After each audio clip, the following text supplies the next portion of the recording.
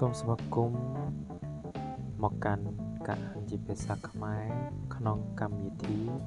ការអានអំណាចភាសាខ្មែរថ្នាក់ទី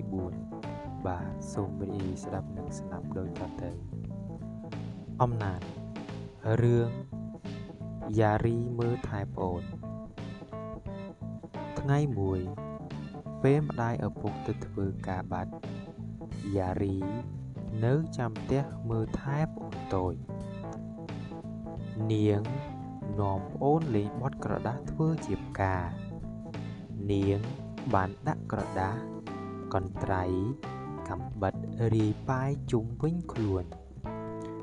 ប្អូនប្រុសនាងរីករាយណាស់វាចុះឡើងតាមឆក់ដណ្ដើមក្រដាសកាំបិតកន្ត្រៃពីបងនៅពេលយ៉ារីមិនបានប្រយ័ត្ន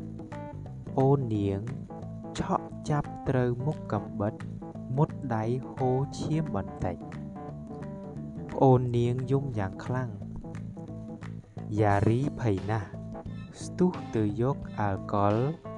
និងសម្លៃមកលាងឈាមចេញរួចយកបង់រុំរបួសឲ្យប្អូនពេលម្ដាយឪពុកត្រឡប់ពីធ្វើការវិញយ៉ារីនិយាយរឿងនេះប្រាប់ពួកគាត់ម្ដាយឪពុកនាងមិនបន្ទោសនាងទេតែគាត់ណែនាំយ៉ារីដោយពាក្យផ្អែមល្ហែមកូនដឹងទេការលេងដោយប្រើវត្ថុមានមុខមុតចុងស្រួច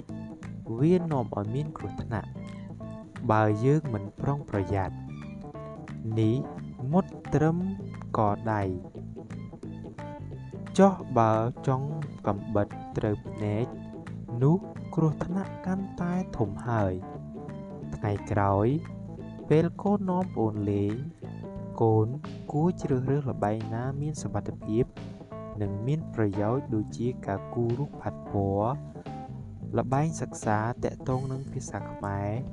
រឬគណិតវិទ្យាជាដើមយ៉ារីឆ្លើយចាស់ម៉ាក់ខ្ញុំនឹងធ្វើតាមដំបូន្មាននេះបាទសូមអរគុណ